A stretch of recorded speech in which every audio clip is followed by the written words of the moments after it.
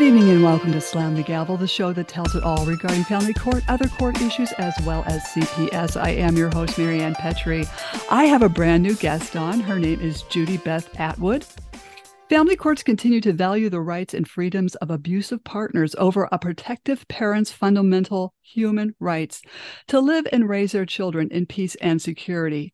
Abusive partners are seeking joint or full custody as a means of revenge, punishment, and continued control over domestic violence victims after previously sharing no parenting responsibilities and demonstrating no interest in doing so. The court's reckless dismissal and doubt of child physical and sexual abuse claims brought by protective parents. And Judy Beth is a protective parent, and she's seeking changes in our family court system. And I welcome you to the show, Judy Beth Atwood. You've got a lot to tell us. You're in Boulder, Colorado. That's right, Mary. I'm in Boulder County, Colorado. Oh. I live in Longmont, Colorado, small little town here in Boulder County. I'd like to thank you for having me on the show. And I came on the show because I want to send a warning. I want to send a warning to all mothers and children in Boulder County and Weld County. Weld County and Boulder County are abusing the term parental alienation in similar concepts and terms invoke to deny child custody to mothers and grant it to a father accused of domestic violence in a manner that totally disregards a possible risk for the child these actions must be discouraged. Accusations of parental alienation by abusive fathers against mothers must be considered a continuation of power and control. And our state agencies and actors, including those deciding on child custody, are getting involved and working at stacking the deck against mothers. In this regard, we mothers in Boulder and Weld County call upon the state actors to provide explicit preventative measures devoted to the protection of our children. We mothers would like training for law enforcement and judicial authorities, and we would like to work with legislators to put into place guidelines to ensure that victims are treated appropriately. These guidelines should explicitly be provided to those coming into contact with women and children regarding the abuse of the pseudo concepts such as parental alienation and similar concepts. Concept. The abuse of these mentioned concepts must be explicitly outlawed, since they are often used by abusive fathers against mothers in order to deny mothers contact or custody, leading to the perpetuation of psychological and physical violence against the mother and child. On August the 21st of 2021, the United Nations Commission on the Status of Women, advocacy groups, One Mom's Battle, and Custody Peace lodged a claim against a human rights violation and abuses against women in the family court system in California and throughout the United States. Over 100 women, which includes mothers from Boulder County and Weld County, joined in this claim. Each of these women has provided a letter describing her experience and attesting to the injustice of human rights violations she suffered as a woman navigating the family court system of her respective state within the United States of America. On today's show, I will give you a play-by-play technical overview of a conspiracy to interfere with civil rights, which involves attorneys, judicial officers, and several wrongdoers that use coercive control to abuse parents, which deprive several children out of love and eventually leaving the parents bankrupt. And I say parents because a lot of the studies that are being done currently involve women. United Nations complaint involves women, but men are affected by this as well. But today, I'm basically going to try and stick to the fact that it Most of the time, it's against mothers. Mhm. What I would like to share is what I call what family court has become. It's a game of telephone or Chinese whispers. Mhm. Violations of due process are taking place in our Boulder County Courthouse, and it must be taken seriously.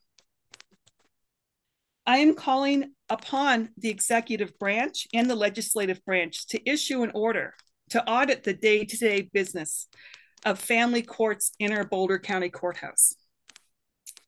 Since learning that our cases are tainted by the bad state actors and agencies, which are the psychologists which are appointed by the courts, and Child Protection Services here in Colorado, our investigative reporters from the Denver Gazette, the Greeley Tribune, and ProPublica have called out these bad state actors, and to date, no action has been taken to prevent more victims. What I need to make very clear before I start on my technical overview is that I have never been convicted or investigated for child abuse by Child Protection Services or law enforcement. And I want to make mothers understand how dangerous these Boulder County courts have become for mothers. It's on October 27, 2022, investigative reporters from Colorado Politics exposed Judge Nancy Salmon from the Boulder County Courthouse for violations of due process in her courtroom. The case is the people in the interest of TL. I hope law enforcement agencies, state legislators, and federal agencies are listening this evening, because our children in Colorado are dying. They are dying. They are being deprived of kind, loving mothers because these state actors and agencies are stacking the deck against mothers and children. And these people need to be held accountable for their civil conspiracies, their violations of due process, putting their children in abusive homes, and profiting from this heinous psychological and financial abuse against mothers. Child Protection Services in both Weld County and Boulder refuse to believe children when they report sexual abuse. We need remedies to hold these poor decision makers accountable for terrorizing our children, making them stay with abusive parents, and depriving these children of a life free of violence. And the thing I was going to ask you with this judge, it's so what would happen to her? Did they just totally take her off the bench? My understanding is that she's being phased out, but they reassigned her. Yeah. That's my understanding. And that's not good enough. No, it's not. So I want to, before I go into talking about this particular situation that I became involved in, I'd like to let protective mothers know that currently in 2020, there's a good amicus brief that you can use in your case when you've been accused of parent alienation or parent alienation syndrome. Mm-hmm. That case is Richard Ducote. Or Ducote. Ducote. Versus Victoria McIntyre. And a lot of people don't understand what an amici is. So I want to tell you what that is. Okay. An amici is an individual or an organization who is not party to a case, but who is permitted to assist a court by offering information, expertise, or insight that has a bearing on the issues in the case. So in this particular amici, the brief will provide the court with research demonstrating the systemic and intolerable prevalence of sex bias in the family courts. So there was a number of advocacy groups that became involved, and this is very time consuming.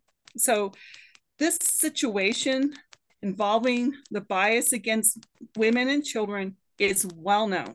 Mm. And it's been around for a long time, and it's getting, in my opinion, it's getting worse in Boulder County. It's not getting any better. Mm-hmm. So the case number for this amicus brief is, I just lost it, 20-1627. And the number of people so I'd like to call out all of the people that participated in this, because I think it's important to understand the level of bias and the level of harm that's being done in the family courts. Mm-hmm. So the Women's Children Advocacy Project participated in this. The National Family Violence Law Center, the Stop Abuse Campaign, the National Organization for Men Against Sexism, the mm-hmm. Battered Mothers Custody Conference, Domestic Violence Legal Empowerment and Appeals Project, Women's Coalition, Child Justice, mm-hmm.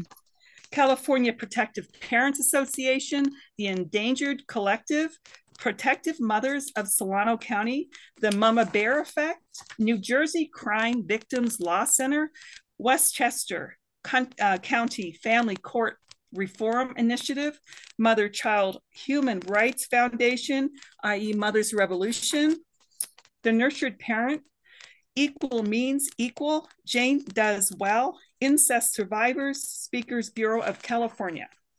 These are all the groups that participated in writing this brief, in contributing the research to what is really a bias against moms in our family court system.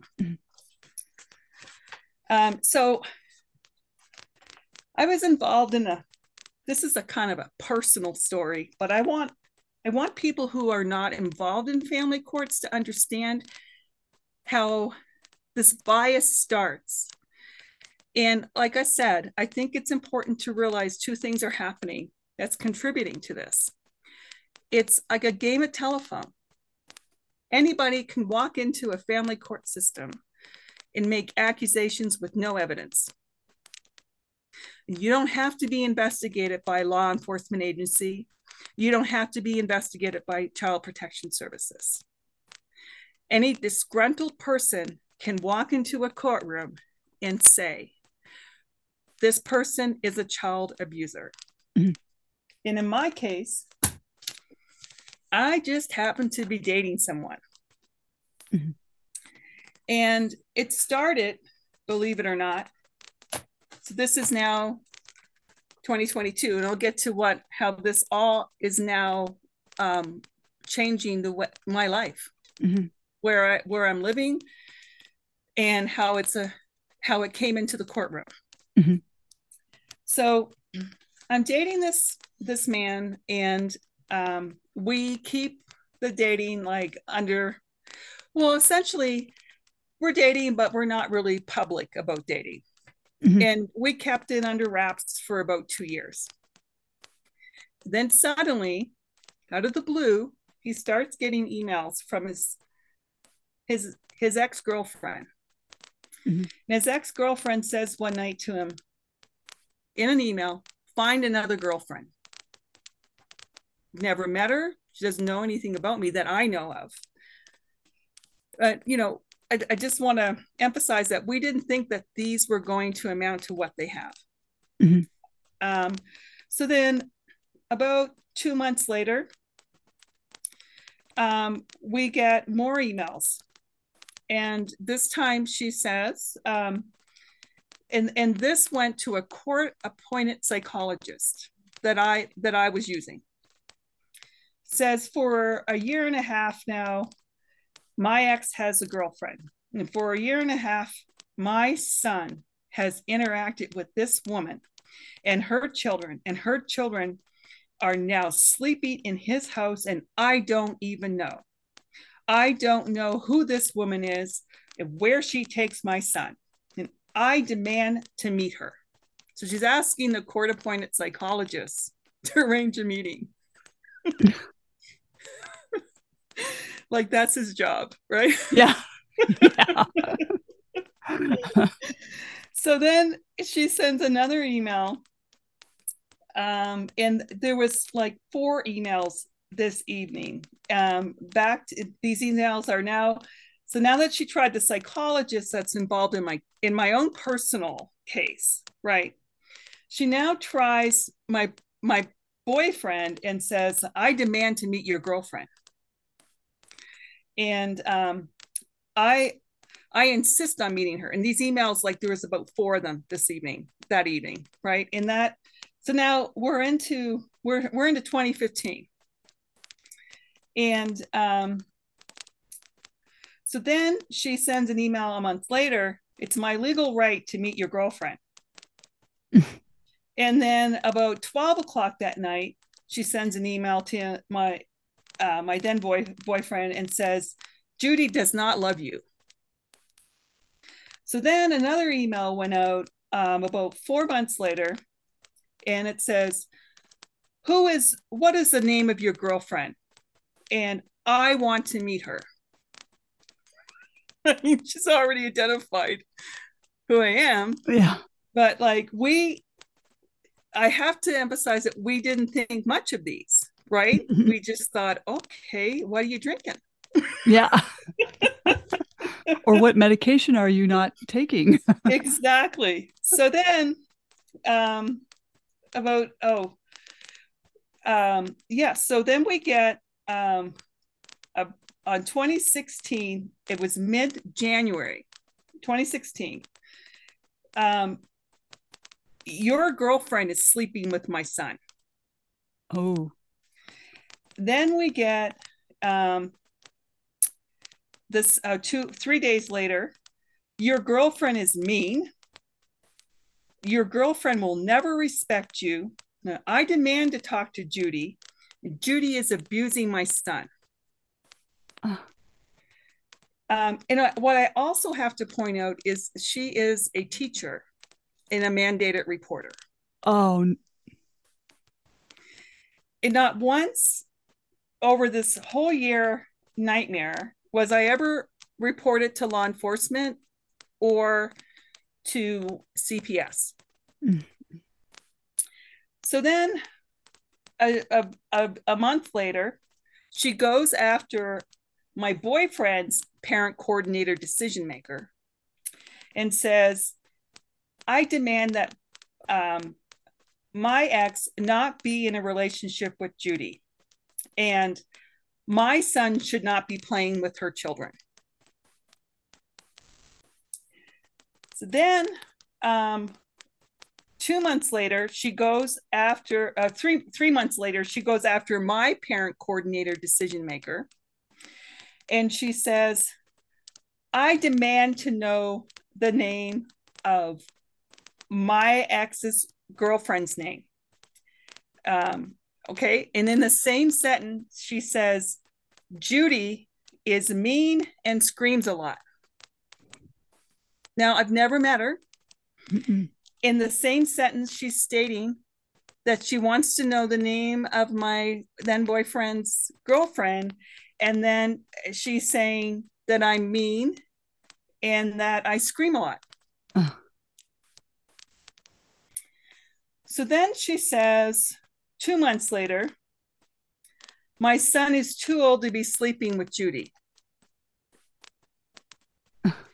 And then she says, a month later, I want my son to know that I live him. So a lot of the times we're trying to interpret what she's asking us to do. I live him, and that there is nothing bad to tell me that my daughters are at school. The contrary, he might be developing some psychosis. So now she's telling me that I'm developing psychosis for him, right? Then on 7/21, she sends an email about midnight saying that I'm a monster and that my boyfriend's son is drawing all these terrible pictures of me.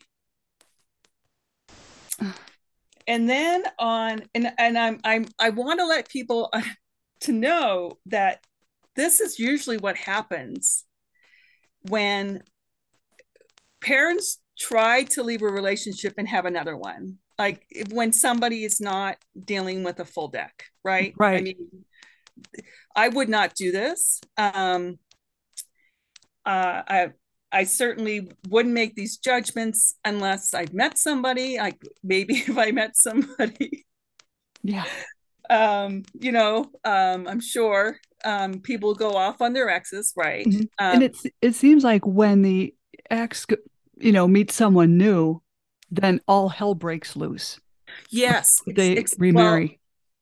if and that happens when people are not playing with the full deck, right? Right. Since people are playing with the full deck, they move on to their own lives, Right. right? They're not infatuated or fixated on trying to control the other person. Oh, yes. Right. Yes. So that's the other thing to point out here. This is control. Mm-hmm. This is somebody trying to control their ex, right? Mm-hmm. So then she sends another email. And I want to point out too that these state actors are getting these emails and they're doing nothing about it. They are not managing these emails, these PCDMs, these parent coordinators, decision makers. They have the ability to say, you have to stop sending these emails. They can write a court order. Mm-hmm. But nobody's really, really doing what they should be doing. Mm-hmm. That's been my experience. So she sends another email to my boyfriend's PCDM and says, my son told me that Judy is changing everything in our house. I want my son to share these details with me. I don't care what she does in the house, but I want to know when she moves the furniture around. Yeah. So then, a week later, she goes into the courthouse and gets my court orders and sends them to the PCDM.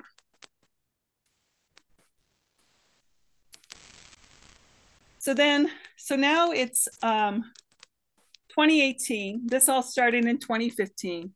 And she sends a request at 1:30 a.m. Is, I want to meet Judy. I don't want you in a relationship with her. So what I have to tell you is I didn't know that these emails were being sent because nobody told me. Huh. Nobody told me this was going on. My boyfriend was protecting me. I had my own horrific relationship breakup and divorce going on. Mm-hmm. My boyfriend was trying to protect me. So I was blindsided. I had no idea. Mm-hmm. So then on 3 months later, she sends an email that when Judy Atwood is frustrated, my son bites me. Now, you know what? That sounds like an alienator there. Yes. Oh, and also, I forgot to mention that this went to a parent coordinator decision maker. And he ignored it. So then in 2018, late June, she instructs my then boyfriend to drive my daughters to Denver so she can have access to them. Mm. Then the same evening, the same evening, she sends an email three hours later and says, why are you not bringing Judy's daughters here to Denver? I can't wait. Then on February 27, 2019, she sends an email about, I was like 1:30 in the morning. Again, I was ousted as a girlfriend and you need to get rid of Judy. Okay, so now this is, they split up in 2013. This is 6 years later. Yeah. 6 years later. So then she sends a note on, let's see, this is 6/27. She says, I know how many messages Judy is sending to her ex-husband, and he told me about her erratic behavior. So now she's meeting my ex-husband. And then on January 7th, 2021, she sends me an email and says, I met your ex-husband in a park and we had a great exchange. Oh. Okay. So I didn't know anything, right? So this went on for 2015 to 2021. And this was January 7th, 2021. So not only did I get emails from her stating that she was meeting my ex-husband, she was also meeting with my ex-husband's opposing counsel, who used to represent my boyfriend. And my ex-husband was emailing me saying that he was meeting up with her as well. So suddenly I realized, given my situation in the family court system, that I'm in deep, serious trouble. Mm-hmm. All of those emails were sent to me, were shown to me in one night. Oh, no. And I'm already in this horrible, traumatic breakup that has been in Boulder County for 10 years. I woke up the next day. I got my dog and I drove to the Canadian border. I'm like, I have got to get out of this country. I am not safe here. Reading those emails, I was terrified. And I also know that, you know, part of the problem for domestic violence victims and mothers is stacking the deck at times involves law enforcement agencies. Mm-hmm. And this is a small town and I wasn't going to get any help. And I knew that. So I had, this is winter. I believe it was January 16th. I had $200 in my bank account that I had from unemployment insurance because this is during COVID. Mm-hmm. I had no coat, no phone, no GPS. And I just traumatized, just drove to the border. I stopped somewhere, I don't remember, and I think I spent the night in my car. Mm-hmm. And the next day I made it to Montana. And I was outside of a church in Montana. I had no coat and I was praying. I didn't want to go inside because I thought if anybody saw me crying, I might get in trouble. Mm-hmm. So I stood outside and I was crying. And the priest came out and he called the police. He called the police to do like a check to make sure that I was okay, right? Mm-hmm. Somebody had told him I was out there for hours. I don't really know how long I was out there. So the police came and he was a nice man. Mm-hmm. But what he did was he called the Longmont PD. And he said to the Longmont PD, do you know, Judy Atwood?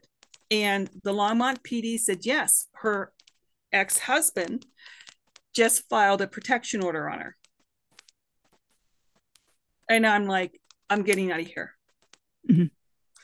I'm not going through this. And I just, no way. There's no way.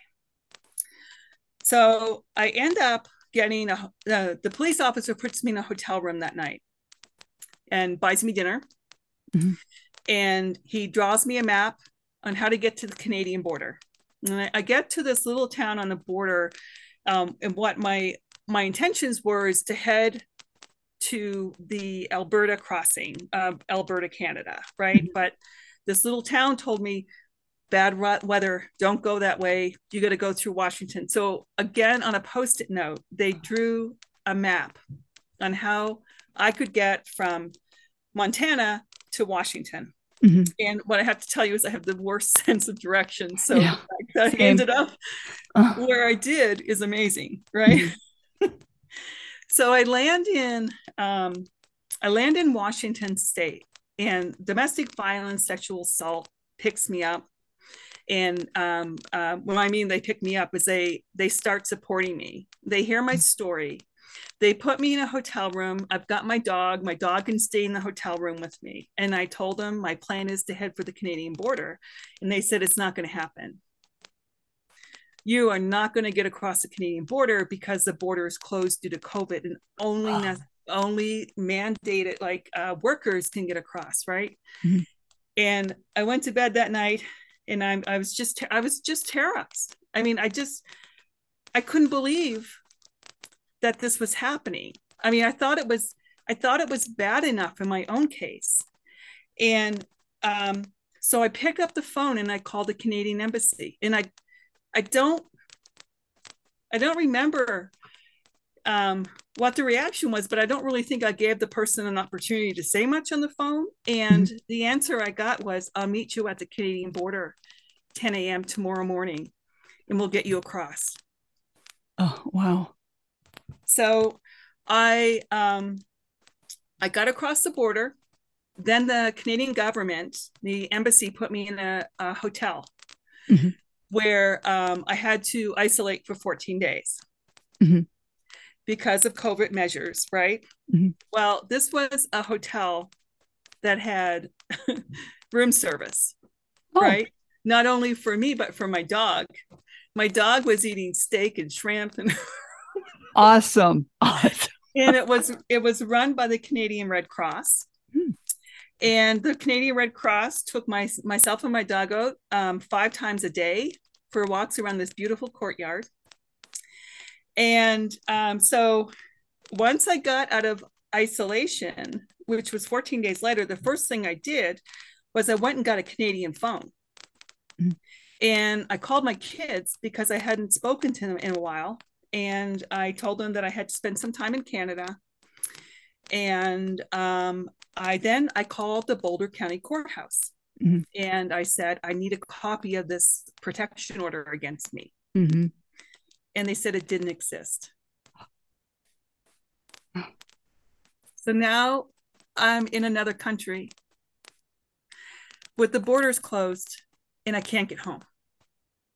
Oh no. Oh my God. So I am a Canadian citizen. I'm here in the United States on a green card. So, and the reason why I ran is because a protection order can be used against my immigration status. And that was something that my abuser used against me repeatedly. Mhm. In fact, I have an email stating that he was going to pay somebody to put a protection order on me. So it would interfere with my immigration status. So I ended up staying in Canada for about 5 months. Mhm. And then I decided, to start thinking about coming home, right? But I had taken up an apartment there. So I had things in my apartment, and I'd met my boyfriend in Washington State and got my paddleboard. So I mean, if I'm going to be stuck for a while, at least Yeah, let's right. enjoy it. And at that point, um, so I could get across the border, but every time I came back, I had to do like a 14-day isolation. And what I should tell you is I decided to make good use of my time, and I went to college. I took some college classes while I Mhm. was there, and I thought this will be really good. And I was actually feeling like it was doing me a great deal of good to heal and get out of the situation for a while, right? Mhm. What I should say is I tried all kinds of therapies to help my PTSD. Mhm. And my PTSD came from a situation I was involved in 2016. I was robbed. I had my car broken into, and I was, so my car was stolen. I had you could tell I'm triggered, right? Oh. My car was stolen, my apartment was broken into, and I was robbed. While that was happening, and what I should say, my PTSD was flared up because my PTSD is from domestic violence. Mm-hmm. So this was flaring up my PTSD. My abuser was texting me, telling me while I'm in the police interview about my car being stolen. He's texting me, telling me he's going to take me to court for contempt of court because I don't have a way of bringing my children to school. And I'm just like, I'm going like, oh, this is just too much for me, right? So, and then I lost half my family. I lost my brother and my father, and so it was just too much all at once. And as we all know, the family court system is the most toxic, the most vile yes. system to be in. So, when you're not the target, like these attorneys, they thrive in this environment, right? Us moms, we didn't go to school to become attorneys. Excuse me. We don't know this kind of this vile, toxic environment that they thrive in. So it's really hard for people to come off the playground and be a stay-at-home mom into a shark net, right? It's like all of a sudden you're watching yourself, and it's horrid. Plus it's costly, right? So anyway, it was nice to get away from it. And I would say it was probably the most effective method was actually just getting away for 4 months. And, there was a border between us, between me and my then boyfriend's ex-girlfriend. So I felt safe for the first time. I mean, that's the other thing. She scared me. Like, this is a scary person to be going on like this for like 7 years. Yeah, this completely fixated on you. Yes. So I came back, and then I decided to go back and close up shop. And I was kind of thinking maybe I should stay and take some more courses. Maybe this would be good. But I got a call. From my younger daughter, and I was on contact with my children.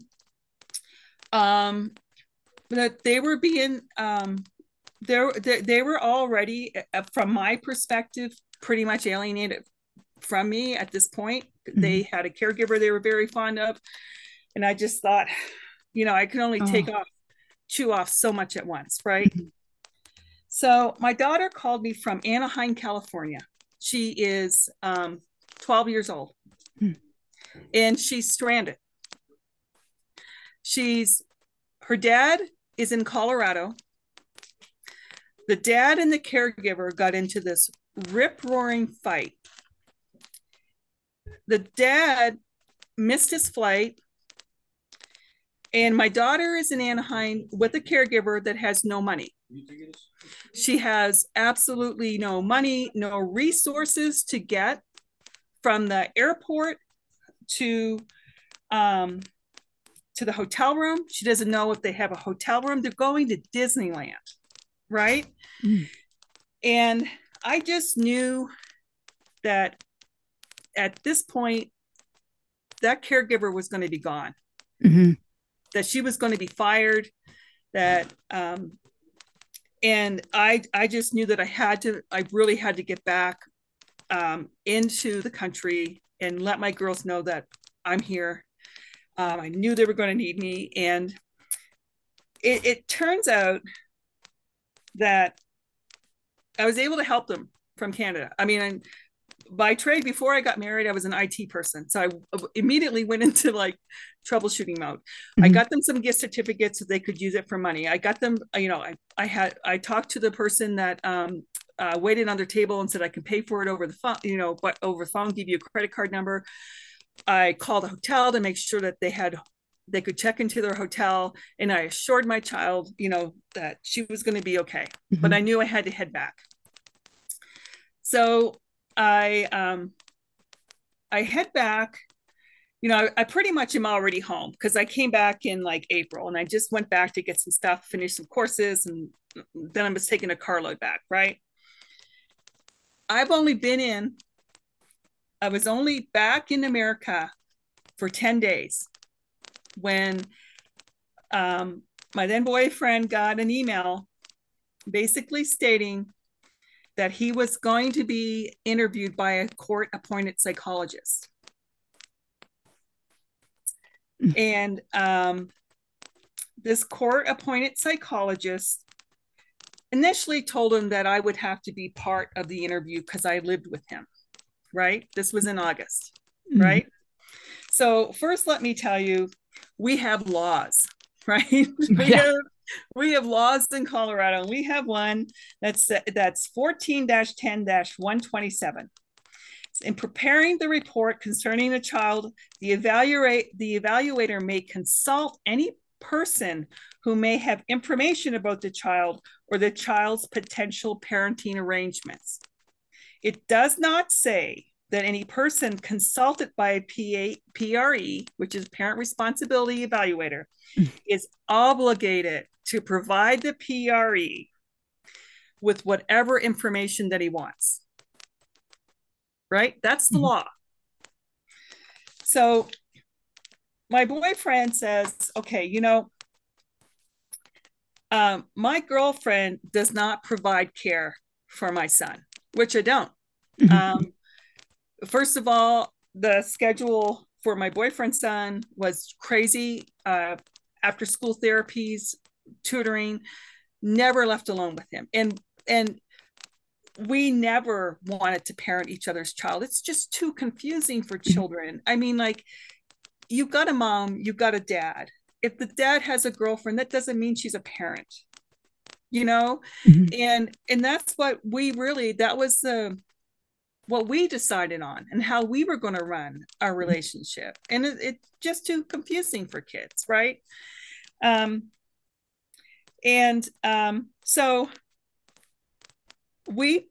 my boyfriend told this psychologist on November 23rd, she's not involved. My girlfriend's not involved in raising my son, right? But this psychologist changed his tune on November the 24th and said, if your girlfriend lives with you, I need to meet her.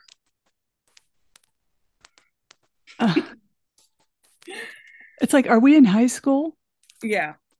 Oh. So the psychologist insists that I cook him dinner. Whoa. Okay. This psychologist does this to every parent going through this evaluation. He insists that the parents make him a meal. Oh my God. Right. Now that's crazy. Yeah. That is really bizarre and crazy. And also, while he was in our home, he says in front of me to my boyfriend, he says, a gentleman waits for the lady to sit first, but I guess there are no gentlemen here tonight. Ooh. And that's crazy. I'm a Canadian woman. My eyes got a little big. But I said nothing. So the next day, that was December 8th. So the next day, December the 9th, he insisted that we all go to his office, right? So I'm like, okay. And I sat outside of the interview room for 5 hours. Oh, no. And he never spoke to me. Never said a word to me. Then on December 20th, my boyfriend's ex-girlfriend calls his office, the psychologist's office, and says, Judy is calling me at midnight. She's calling me and telling me that my son is gay. And what she sends are screenshots of the calls. And guess what? None of these calls were ever answered. That's what the evidence that she sent shows, that she's never picked up these calls. Not to mention that I would never do that, Mm-hmm. but the psychologist believes her. Oh my God. So the A nightmare. psychologist, I know. So, and this is Christmas too, right? Let's Oh. remember, this is supposed to be a fun time of the year. Mm-hmm. Kids are on vacation, right? So on December 20th, I get a call from the doctor, and he says, you have to be in my office tomorrow morning. I'm giving you 24 hours and I'm going to do psychological testing with you. Evil. So I sent him an email and I said, I got to tell you something. Okay. I have my own protracted litigation going on. I have had 4 parental responsibility evaluations. I've had 5 independent psychological evaluations by 5 psychologists and 3 by psychiatrists. And I can tell you that any more testing is not only, I mean, you keep giving the same test. It's not effective, right? Mm-hmm. But it's, at this point, it's psychological abuse, right? Yes. I know that the opposing counsel has never believed any of the psychiatrists, psychologists that says, I'm not mentally ill, right? Mm-hmm. And they used this as a tool against me, right? Mm-hmm. So I realized sending him an email probably isn't sufficient. So I sent him a cease and desist. Mm-hmm. But in the cease and desist letter, I clearly let him know that I would be, I would follow the law, which says I would be like a reference for the boy and testify to my then boyfriend's skills as a parent. And mm-hmm. I would gladly come in after Christmas. I had plans to go to Texas for Christmas, and there was just no way I could come in. So on December the 27th, he got the cease and desist letter on December 24th. On December the 27th, he issues his report to the court. Mm. There's a page on me. Mm. There's a page on me. And it basically says that I'm not to be around my boyfriend's son. I'm unfit.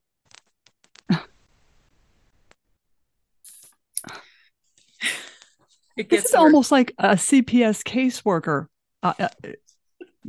coming up with this stuff. It gets worse. Oh, God. So they go into a hearing, and I think it was 3 or 4 months after the report was filed with the court. I wasn't subpoenaed. I wasn't present. And the magistrate issues a court order without even, I had no due process. I had no ability to even defend against these stupid phone call accusations. Mm-hmm. She issued an order that I couldn't be around the boy. And what I should mention is I also sent a cease and desist letter to the ex-girlfriend, right? Oh, yes. I'm like, you've got to stop this, mm-hmm. right? Did she stop? No. So now she's emailing me and telling me through my boyfriend that I'm not allowed to live where I'm living, that I have to get out of the house. So at this point, I'm like, this is such a violation of my civil rights, every right that you can imagine. So I write a letter to the Chief Justice, Ingrid Backey in Boulder County. And I said, this is a violation of my due process. This magistrate has no jurisdiction over me. There was no subpoena. I wasn't even given an opportunity to present an argument either with the PRE or with the court. And so my boyfriend goes back to hearing 2 months later, and the magistrate intercepts my letter to the Chief Justice and reads it on record in her courtroom. Mm. And then issues a statement on record that says, we know who Judy Atwood is in Boulder County, in this courthouse, and we don't like her. And that goes on record. So I filed a complaint against this magistrate with Mm-hmm. the Office of Attorney Regulations because she's a magistrate as opposed to a judge. Mm-hmm. And that comes back from the ORC, but basically says, oh, she didn't violate your due process. This is okay. But apparently, there was a status hearing recently, and what the magistrate said is that I'm allowed to live in the home, but I'm not allowed to have any interaction with the boy.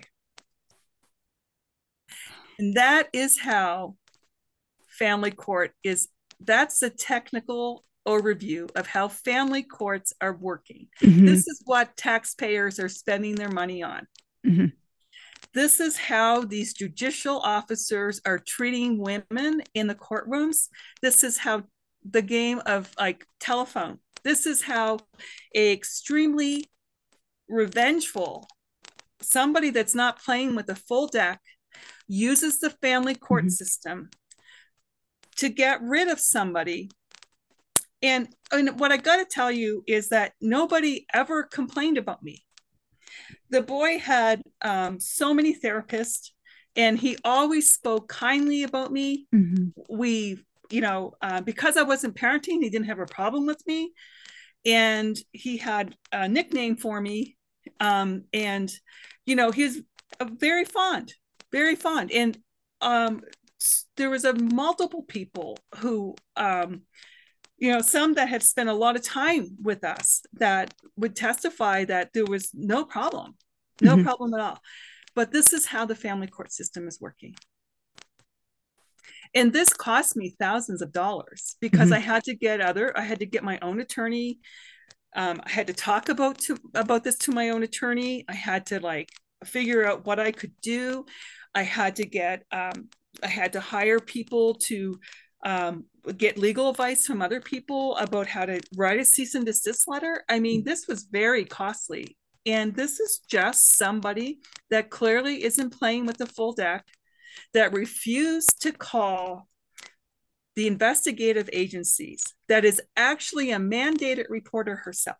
And this is how she interferes with somebody she dated 10 years ago. Now that is absolutely crazy. And people don't believe us how these situations arise in the family court system. And this is what parents go through all the time. If we stuck to evidence, like if we ran the family court system more like there's problems in the criminal justice system as well. Yeah. But excuse me, if we ran the family courts just like child protection services, if we stuck to evidence instead of stacking the deck, we had a situation here in Colorado. I know we're running out of time here, but we had one CPS agent in Arapahoe named Robin Nasita, who was basically telling parents that if you don't have sex with me, I'm going to terminate your parental rights. And 40 families came up and said, this is happening. And the reason why that happens is because these agents have no oversight. Nobody is watching, like even the parent coordinator decision makers, they should have reported these, jealous statements. These became very problematic. They should have reported this. They should have reported this obsessive, jealous, these constant emails. I should have been warned because, clearly there was a huge problem here. And I wasn't aware. I had reached out to her once after the first email, and I sent her a Facebook and I asked her, like, would she be comfortable having coffee with me? And this was in 2015. And it's just absolutely crazy that one person can ruin a relationship and ruin somebody's life with this stuff that's in her head that makes no sense. And it happens every day, and people don't know this. It really can't be that difficult to test for personality disorders. When somebody shows that much jealousy and wanting to control another person's life, what would it take? I mean, I really don't understand. It seems to me that anybody looking at the emails that's a psychologist would say, there's a problem here, and it's not the girlfriend. You're right. Like they see the pattern of all these emails. What is wrong with these people that are in control of our lives? Well, they're stacking the deck. Yeah. They're not paying. I mean, one of the things what I'd like to mention is that, these judges, the judicial officers, these people, these third parties, these PCDMs, these PREs, they're trying to stack in too much. There should be legislation that says lawyers can only take so many clients, that PCDMs can only work on so many cases at one time, and that PREs can only handle so many cases at one time, because what they're doing is, and judges, right? So, I mean, that's where I kind of fail the legislators. If the judges have way too many cases, then they need to get some more funding, right? And I think a lot of that game of telephone, just certain things stand out to these judicial officers, and they just go with it. They don't look at anything else at that point. They get their minds made up, and they're like, okay, you know what? This is it. And no matter what you say, no matter what you do, no matter what evidence you have, we are going to label you. And we're going to label you. In my case, I was labeled a problem in my own personal case, and then labeled a problem in my then boyfriend's case. And I'm like, I didn't even have a chance in my boyfriend's case to defend myself. Yeah.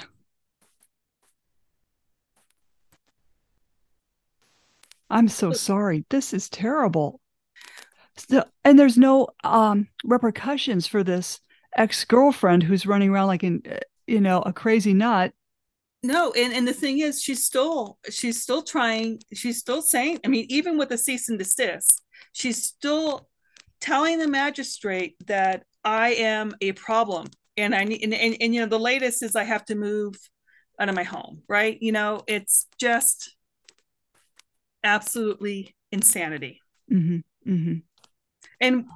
I would think that anybody that went to school to be a psychologist would recognize how troubling that pattern, that aggressive pattern of behavior against another parent. You would think that would be a red flag. Instead, it was ignored by so many judicial officers, like and not only judicial officers, but like state actors, right? It's like there was red flags all over this.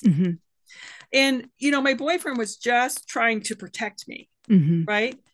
He didn't want me to all concerned because I already was dealing with a lot, and but she is the reason that I left the United States of America. I was terrified, and sure enough, that was used against me in my own case.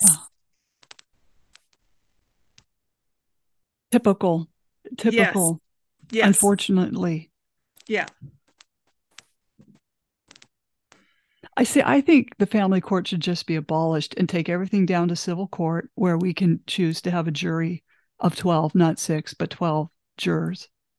I don't think I something, I totally agree with you. And I agree that no child no bond with any parent should be severed by one person right? By one judicial officer, by one CPS agent, right?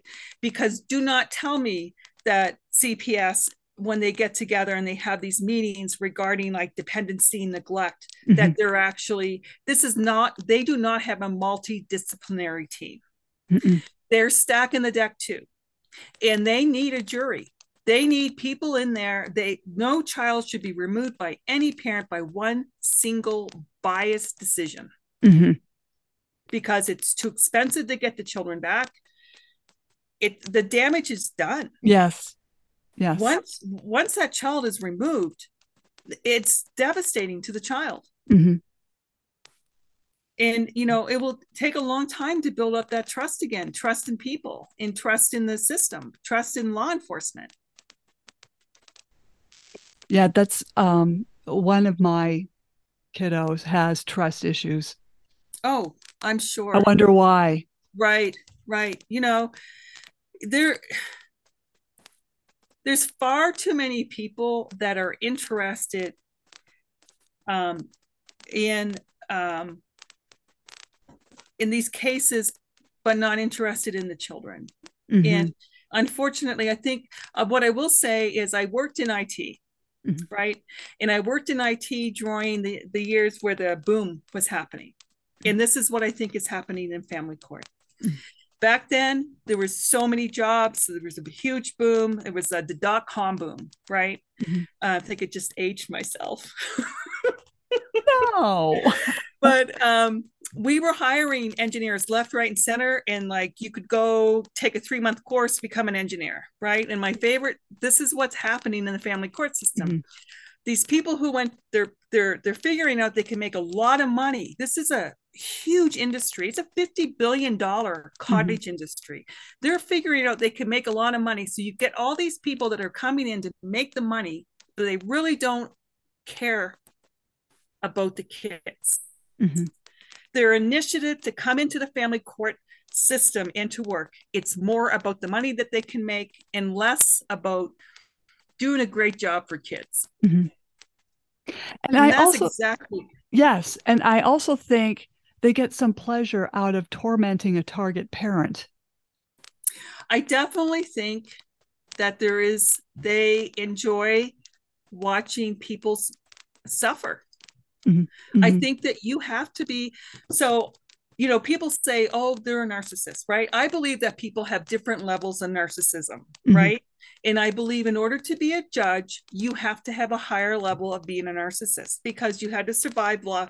Most judges come from law firms, right? So you had to survive the actual family court industry. And don't tell me that over years that as you work in family law, you become less empathetic towards families, right? And you see all kinds of stuff. But the thing to remember, like it might be funny, but people are acting this way. They're acting out of character because a divorce is one of the biggest things you'll go through in your lifetime. That and the death of a family. It's very traumatic. And these people are exploiting us. Oh, definitely. I remember walking up to my ex's attorney. We were in Superior Court going to argue. At some point, they have you lined up for, say, 11 o'clock that you're going to argue, but really it turns into 2 p.m. But anyway, I went up to him and I said, what would you do if your wife was doing this to you? And I saw a glimmer of like, And then right away he turned back to the sociopath he has been behaving like. Right. This is what we're dealing with, is a bunch of sociopaths. There's definitely a level. I mean, there's a psychology article I read, and it's like the highest number of sociopaths are in family law. I mean, they're lawyers, right? And so it attracts that kind of person, right? And I definitely believe that my opposing counsel gets off on seeing me suffer. Absolutely. Oh, yes. Yes, absolutely. I totally agree with you there. Yeah, I definitely, it's all, her emails to me are so horrific and vile and Mm-hmm. just filled with hate. And that's all I really should say, because it's just troubling to try and be a person that wants to solve this issue. I mean, it's so costly to be in family court for 10 years. Mm-hmm. And it's, the difference in my assets compared to, and I would not be here if I would not be in family court for 10 years if my opposing counsel did not have access to my boyfriend's financials. I can guarantee you that. Mm-hmm. She knows what my settlement was. There's no way. She knows I'm a full-time student, but that firm doesn't care about my kids. They care about what their monthly income is. Mm-hmm. Mm-hmm. That's a sad thing. And I like to also tell parents that when you're in say, a child support de novo hearing, we call it de novo hearing. It means new beginning in Latin, which means new beginning of hell. But anyway, the thing is, when these opposing attorneys ask you your new spouse's income, how I answered that was, he's not part of the equation. And she just was irritated. I'm going to bring him into it. These aren't his kids. Well, I gotta, my question for the magistrates, for the Boulder County Courthouse, let me ask you, right? You made me pay for 5 PCDMs. I've had 14 judges on my case. I've been in family court for 10 years. And you give me a magistrate that just got passed over for judgeship, and you think that's going to solve this issue? You gave me 4 PREs. But you think I'm the only problem in the system? I'm sorry. Then clearly this is stacking the deck against one person. Mm-hmm. And I think they just want to see how much I can take. Oh, right. I agree with you. I mean, I kept coming back. I was a fighter. I just kept coming back. I think that's how I won one of my cases. But I mean, it's just the persistence of, here I am, still here. Right. Well, I can write a really good letter. And and the thing is, you picked on the wrong thing. My body will break down before my mind will. Exactly. Right.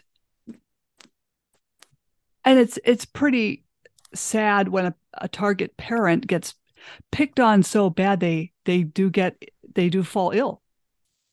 Well, they fall. Well, I know that I suffered severely, but my children are suffering, and you're taken away from my college fund for my kids. Right.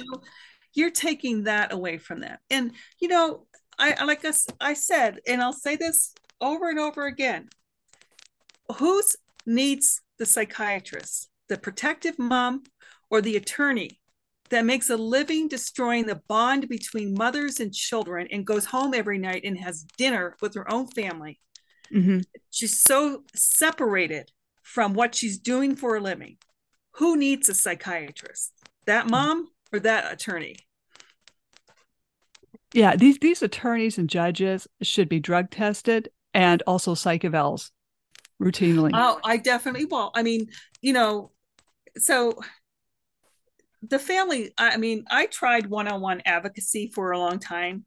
Well, not a long time. I did it for about a year, and it is so stressful, right? So let's be serious. Listening to these cases over and over again, people acting badly, because we all act badly when we're getting a divorce, right? It's not like we're, the difference between my Facebook post before I got divorced and after I was going through a divorce. But the truth is, these attorneys know how to create conflict in people, right? And they have to take responsibility for that. They have to say, like, people, you should be focused on non-conflict, not provoking it. And these attorneys know how to provoke conflict, especially when there's a lot of money involved. Oh, yes. And, if we made everybody hold them responsible for their actions, these protracted cases like mine would not exist. Mm-hmm. The opposing counsel knows how to just dig into underneath my skin. Like she knows, she pours salt on my wounds and she just sits there and laughs at me. And she does this repeatedly. And it's really, and gaslights. And it's really, really, really damaging. Yeah, they're sickos. Yeah. I mean, you know, They, they have no regard. no. Like, you know what's really terrible is she lives 10 minutes from where I live. So she's in Oh, my community, right? oh, yuck.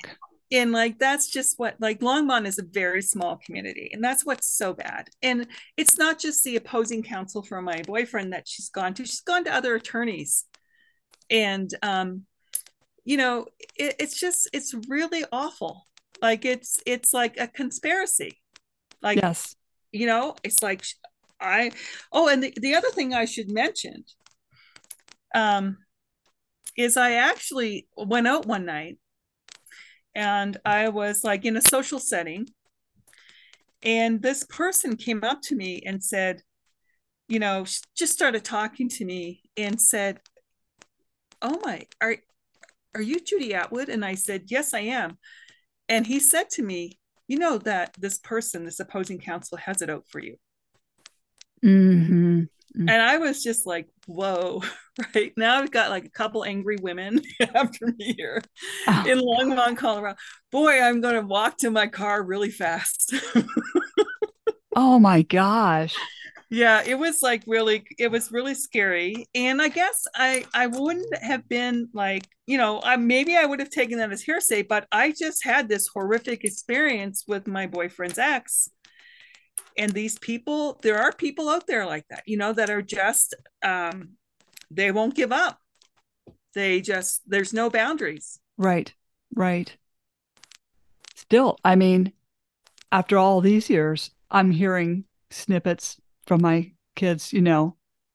I don't know. It's very, very weird. I would think though, you know, like if you were the, we'll say the wife that married this male, this abusive male that's coming after you, wouldn't you say to him, what? I mean, why are you bothering your ex-wife like this? I mean, is it our relationship fulfilling enough?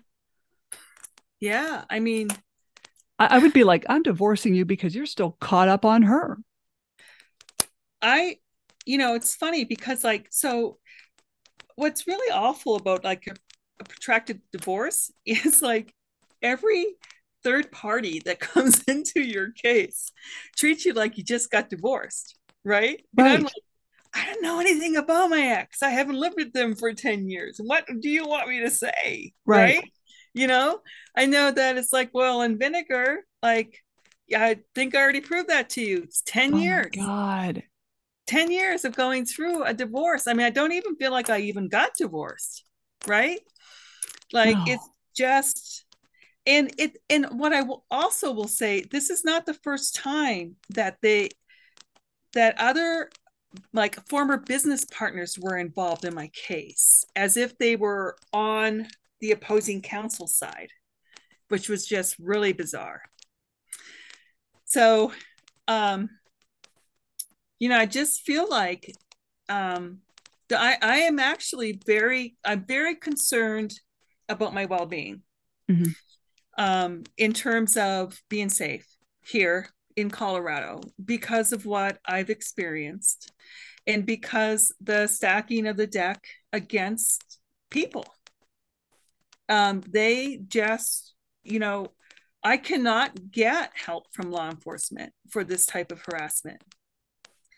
And it definitely affects my day-to-day living. Like Mm. you know, I'm scared. Like this person is clearly, A terrorist. yes, yeah. And it's like, you know, I don't understand somebody that is so obsessed. What will they do next? Hmm. Right. So I live in hypervigilance when I'm out. I'm concerned. I'm concerned with this getting to my children. Mm. And it's really awful. That's all I can say is the last 10 years of my life have been a living, breathing hell. Mm-hmm. Mm-hmm. I think we have a lot in common, really. Yeah. Welcome to hell. Yeah. Yeah. And I want to have you back onto my podcast because there's more we have to talk about. But if someone wants to contact you, how do you want to be contacted? So I have a Yahoo account that I use for just for outside contacts. My that's Jatwood, JATWOOD 13 at yahoo.com. If you're an advocate, please connect with me on LinkedIn. Mm-hmm. I'm glad to share information. There's a lot of great advocacy groups that are sharing a lot of new information that's coming through the newspapers, stories. I do feel like we are getting more and more reporters interested in these cases, which Mm-hmm. is great because I think it helps legislators and senators understand how problematic the judicial branch can be. Mm-hmm. And so, yes, I welcome anybody that wants to connect. I have a lot of information that I can share if you need help with if you're pro se. Oh, yes. Yeah. What I will also let you know is that I'm currently in the Court of Appeals. So I have this is the first time in 10 years that I was brave enough to go to the Court of Appeals, and I'm writing my own material. Mm-hmm. And so, it's a challenge. It's a challenge to be in the situation. It's a challenge to try and focus as a full-time student. And it's exceptionally hard to be an alienated parent. Mm-hmm. Yeah, you're going through a lot. I'm going through a lot, but I will do good by my children. I will never give up on my children. Mm-hmm. Never. No matter how hard the opposing counsel pushes. I don't care. No matter what this lady keeps emailing people, I will not give up on my children. Mm-hmm. Well I will not said. be, yeah, Yeah. I will not. I will not stop bringing it to people's attention that this horrific game of telephone, these strange, bizarre accusations that come out of somebody's head and taken into a courtroom so that it actually makes somebody leave their own home is simply ridiculous. Mm-hmm. And magistrates need to get more training if this is how they're making their judicial decisions. It's absolutely outrageous. I agree. Yeah, I don't have a lot of respect for magistrates. But we are going to talk again because you're coming back on, Judy. Okay. Well, I hope I didn't bore anybody. I really want people to understand that all it takes is a thought in somebody's head that's just not playing with the full deck, and that can put a parent out of their home. Mm-hmm. Or out of a career as well. Out of a career, these civil cases are not cheap. Their Right. family law attorneys bill $300 to $400 an hour. Mm-hmm. And I probably wasted $10,000 on this woman that had some thoughts in her head and some jealousy. And it was simply outrageous. Simply outrageous. Well, hey, don't jump off, okay? Okay. Slam the Gavel is a podcast to help the public understand what really goes on in these family courtrooms. I am your host, Mary Ann Petrie, author of Dismantling Family Court Corruption, Why Taking the Kids Was Not Enough, and Cry Out for Justice, Poems of Truth. Please join us again here with Judy Beth Atwood and other exciting guests. And I totally thank you for coming on the podcast, Judy. Thank you so much. Thank you, Mary.